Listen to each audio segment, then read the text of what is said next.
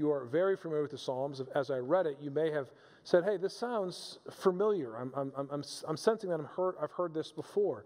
Well, if you have read the Psalms, you have heard this before. This is actually taking parts of two different Psalms and kind of joining them together to make a new Psalm. It's interesting how he does this, and when you start studying this Psalm, there's really not much details on it. I have this giant book of Psalms by W.S. Plummer, and most of the time it's in the Old English, so you kind of read the Psalm, and then he kind of does commentary on each one of the verses, and then he has about 25 observations or practical remarks about this Psalm for the church. And when I got to Psalm 108 today, I read the Psalm, and he got 3 or 4 sentences, and that was it. So apparently I've already talked about it in Psalm 57. I've already talked about it in Psalm 60. I don't need to talk about it again tonight. But I think the fact that David reuses his material, I think is actually very instructive to us. I know that sometimes, if you've been going to church for a long time, I'm going to say things that you've heard before. Praise God. Amen. We are forgetful people. We need to hear things again and again. But the Apostle Peter says that he's given the Apostle Peter was saying that we have been given the ministry of reminding. We remind you of these great truths that we've learned time and time again. And when we hear truths again, we have to prepare our own hearts not to check them off. I know this, right?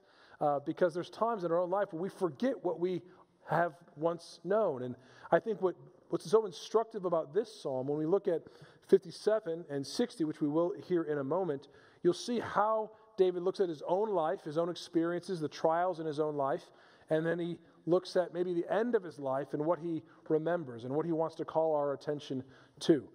We looked at the Psalm 107 last week, and one of the things I said is that one of the greatest challenges of our own life is that when we're in the midst of our own darkness, our own gloom, we think that life's not going to get any better.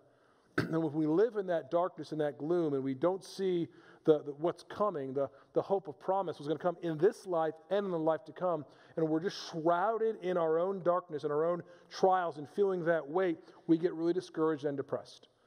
But if we look beyond the fog and look to where our help comes from, look to the future, and not just our future in the resurrection, which is the ultimate hope that we have, but also in this life, I think that we can find that we can thrive and have victory. So, as an introduction, let's kind of as an introduction. Let's go back in our Bibles to Psalm 57. Psalm 57, and we want to read this in context so that we can help understand what David is trying to teach us tonight. So, the first part of this psalm actually is the ending of Psalm 57. So in this psalm, it begins with this introduction to the choir master, according to "Do Not Destroy," a miktam of David when he fled from Saul in the cave. "Be merciful to me, O God, be merciful to me. For in you my soul takes refuge. In the shadow of your wings I will take refuge. Till the storms of destruction pass by, I cry out to God Most High, to God who fulfills his purpose for me. He will send from heaven and save me. He will put to shame him who tramples on me, Selah. God will send out his steadfast love and his faithfulness. My soul is in the midst of lions. I lie down amid fiery beasts, the children of man whose teeth are spears and arrows, whose tongues are sharp swords. Be exalted, O God, above the heavens. Let your glory be over all the earth. They set a net for my steps. My soul has bowed down. They dug a pit in my way, but they have fallen into it themselves. Selah. So what you see in this these first few verses is David remembering his own, or actually probably while it was happening, when he was hiding in a cave because Saul wanted to take his life. God had anointed David to take Saul's place. Saul did not like that. Saul became jealous, and Saul wanted to kill David. So David was running for his life in a cave. If you've ever run for your life in a cave, you know that it's not your best day, right? This is not your best life now, okay?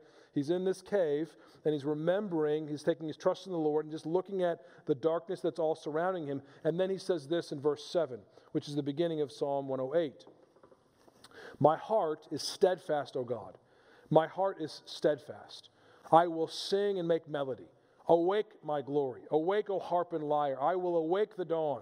I will give thanks to you, O Lord, among the peoples. I will sing praises to you among the nations. For your steadfast love is great to the heavens, and your faithfulness to the clouds. Be exalted, O God, above the heavens. Let your glory be over all the earth. That's all that David kind of includes here in Psalm 108. He kind of drops all the beginning part of the trials. And I just find that very instructive to us. Because David is saying all these things of all that would happen. And when he's in the cave, he's saying, this is what will happen. This is what's going to happen in my life. My heart is steadfast because I trust in you in this moment. And years later, most likely, he's remembering that moment. And he's probably in a new trial. An old friend of mine used to always say there's three kind of people in life. There are those who are going into a trial, those who are in a trial, or those who are coming out of a trial, right? Our lives are full of trials, and we have to remember what God has done to our previous trials. Because in the moment, the lie of the evil one, the lie of this age says that your problems are huge and this will never get better. And we get discouraged and we get overwhelmed. And what God says to us, even like we think about last week, let us consider the steadfast love of the Lord, what God has already done for us in our lives, so that He will carry us through this. And it's interesting that David doesn't even bring up all the bad that happened before. Now, remember that in the early church and in the days of Judaism, they were an auditory people, so they would have known what was happening here. They would have brought back and remembered that the story of David running from Saul in the cave, and they would have just said, here, why is it not there? Because David has more trust and confidence in the Lord. One of the things I love about this congregation, which I've always loved about this congregation, is our senior saints, is the wisdom and the knowledge that God has given people who've lived a lifetime. So this past week, had a chance to sit with Judy Farrell. Judy is 90 now, right? 90 years old, and just asking her about her life and what you remember. And it's amazing when you're 90, and you know, she's like, I know that my time on this earth is short, but that's okay because I know the Lord, right? And we think about all the things, the trials of this life, and as you kind of get near the end of your life and you look back, and you realize, man, those trials weren't as bad as I thought they were. Because God has carried me through. God is with me. God is good. God is strong. And I think David wants us to remember that, yes, I can reflect back on the chaos of that day, but I want you to remember that my heart is steadfast. Right? What does the psalm say? My heart is steadfast, O God. I will sing and make melody with all my being. This is what happens as you grow in the Lord. When the trials come upon you, they don't shake us anymore. Right? Psalm 112, it says the righteous man is not afraid of bad news. Why? It's because you know God is good. You know God is faithful, right? And I think if you've seen someone as they grow in the Lord, that when trials come, they're not overwhelmed, but they will sing of God's glory, right? And this is the people that we want to be. We want to be so rooted in our sovereign God and how God loves us and how God has showed His steadfast love towards us, how His faithfulness reaches to the heavens, and how His great love to the clouds. Right? We want to think about that. No, this trial we're dealing with right now, I'm okay. But you have cancer, yeah, but I'm okay. But your kids, I'm okay. I will sing. I will sing. Why? Because we know this at the end of life, I will hear those wonderful words, well done, my good and faithful servant, enter into the joy of your master. But even not then, I know that in this life, it's going to get better. Because that's what God does for His people. So you see that at the beginning of Psalm 108, but you see the same thing in Psalm 60. So just go back to Psalm 60, and we see another introduction. So when you read in your Bibles, and a lot of times there's no introductions, and there's the italicized kind of toppings of the scriptures, and that's more kind of like what the translator wants you to see the main idea is. Okay, that's not in the original manuscripts. But when you see the bold introduction to Psalms, that's actually was written in the earliest manuscripts. So we as Christians would say this is part of the sacred text. So in Psalm 60, we see this introduction. To the choir master, according to Shushan Udath, a Miktam of David, for instruction when he strove with Aram, you know it, and with Aram Zobah, and when Joab on his return struck down 12,000 of Edom in the valley of Salt. O God, you have rejected us, broken our defenses. You have been angry, O restore us. You have made the land to quake. You have torn it open.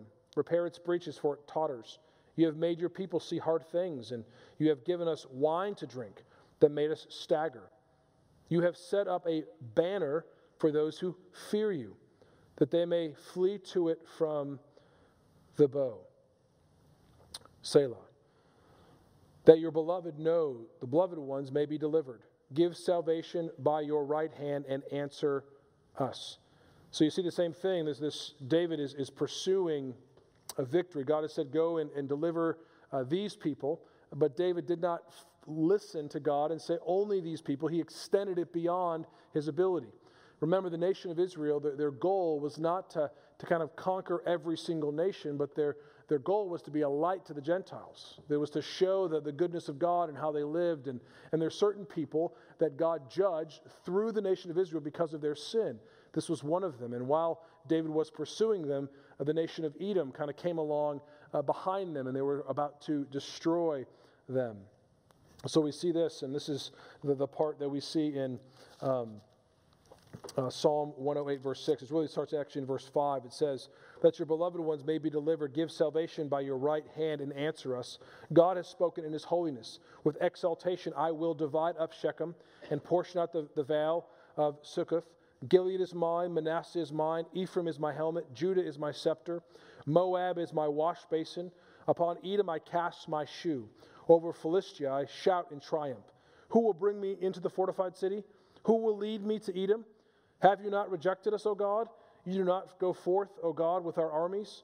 O grant us help against the foe. For vain is the salvation of man. With God we shall do valiantly. It is he who will tread down our foes.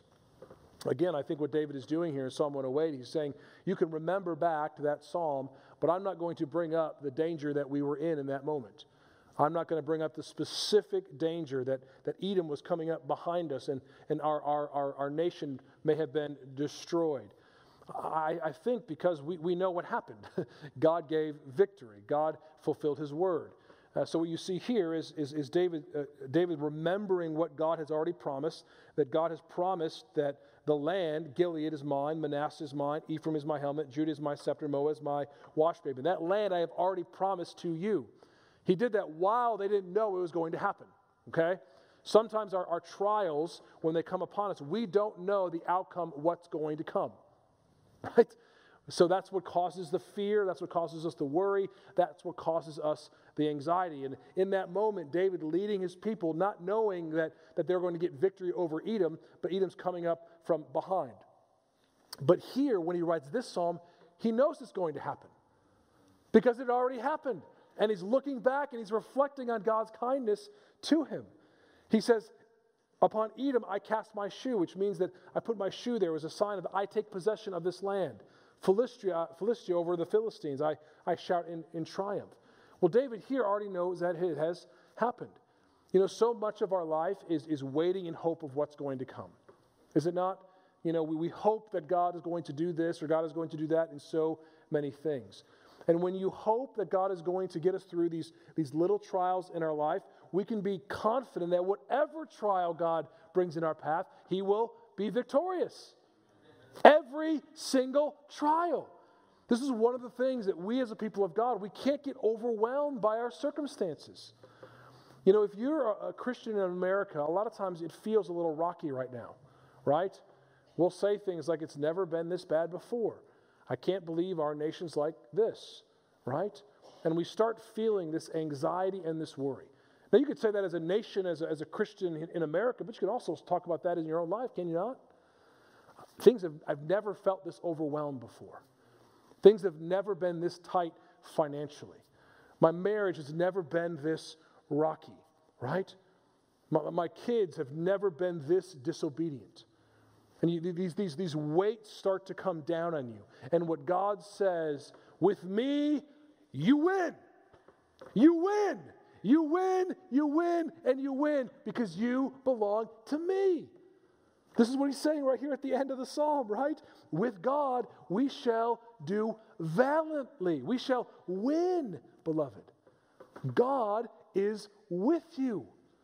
God is with you. This is what's so hard sometimes in the midst of our trials. We think that we're alone. This is the lie of the evil one. You're alone. No one understands. And God says, with me, you win. You are not alone. It says right there in verse 12. It says, grant us against the foe, for vain is the salvation of man. You know, if you're in a trial right now and you're trying to get out of it by yourself, it's vain. It's empty. You know, if you jump back to Psalm 60, there's a part that he doesn't include here in Psalm 108, but he says, my banner, God has given us a banner. Just look back there to Psalm 160. Okay, it's right there in verse 4. Okay? It says, you have set up a banner for those who fear you, that they may flee to it from the bow. Now, the Lord is my banner is actually taken from the days of Moses, when Moses was up on the rock, and Aaron and Hur were on one side and the other, and Joshua was out leading them in battle. And when Moses' arms were raised to the Lord in prayer, what happened? They had victory. And when his arms fell down, they started to be defeated. And after he needed a little help from his friends, right? Aaron and Hur kind of came up there and he lifted up his arms to the Lord. And guess what happened? They were victorious. And afterward, Moses said, the Lord is my banner. What is the banner that God has given his people? It is prayer. It is God says, come to me, right? Ask me, and I will give you victory. But so often in our lives, when we're going through our trials, we don't go to God in prayer. We just saw that in the last psalm, did we not? People going through all this trials, those in the sea, those who are in prison, those who are foolish in sin. And what did they all do? They cried out to the Lord. Why? Because the Lord is my banner. He's my strength. If I think that I'm going to overcome the disobedience of my children by my own efforts, that's salvation of man, and it is vain. If you think that you're going to overcome the issues that your spouse has by your own efforts and by your own words, that's the salvation of man. It's vain. But with God who is the one, the creators of the heavens and the earth, with him all things are possible. So he wants to put us in these trials sometimes so that we will not depend upon ourselves. So you can't do it alone. So you know what he does? He gives people in your life to hold up your left hand and your right. This is just what I'm seeing in the life of the body at Park Baptist Church. I'm seeing people going through some stuff. You know, you probably felt it in my tone on Sunday. I was heavy when I walked into this pulpit on Sunday. I've been feeling the weight of the sin that people have dealt with from this world and in their own lives in our body all week long. And it has been heavy. I mean, God is doing amazing things in our congregation, but beloved, God is working in people's lives, working a very hard work of repentance and sanctification. And that is heavy. But you know what God's doing? He's bringing people to the right and to the left to hold up their arms and saying, I'm going to walk with you. I'm going to be with you. And God wants us to be unleashed towards one another, that we can serve one another and pray for one another and love one another and bear with one another and forgive one another. When we do that in a body, what happens is our arms are then lifted up to the Lord and we trust him. Because the way God works in his people, he works through his people. So God is going to work in your own life through his people. So let's not trust in our own efforts. When you are at your wit's end, be at your wit's end. Fall before God in your weakness, and then what you will see is the power of Almighty God, who says, yes, I know this is bad, but this darkness and this gloom will one day fade away, because if you are with me, you will be victorious. Because on the darkest day in human history, when the sinless Son of God hung on a tree, Jesus said, "It is finished." Amen. He went in the grave and he came out. Amen. So now in Christ, all things are possible. So beloved, hear me. Your trial, your problem you face today will end. It is not the worst thing that ever has happened to you. It will not be the worst thing in your life. But whatever trial you face moving forward, you can know that God will be with you and God's people will be with you. And in Him, you will be victorious. Father, we pray, oh God, that you would help us see in Christ we can have the victory. We pray, Lord, whatever trial we're facing now, we pray that we would not try to achieve victory by our own will and by our own effort. But God, we would cry out to you, for you are our banner. You're the one who gives us help when we need it. So God, we call out to you tonight. Whatever trial the body is facing right now, whatever grief, whatever sin, whatever pain they're facing, oh God, I pray that they would know that in you give them strength to win and to walk in a way that would honor you. So God, we pray that you would help us be people who have courage and who valiantly walk the life of faith until we await that final and glorious day when you will call us to yourself and we will fully and finally experience the victory. We pray this in Jesus' name. Amen.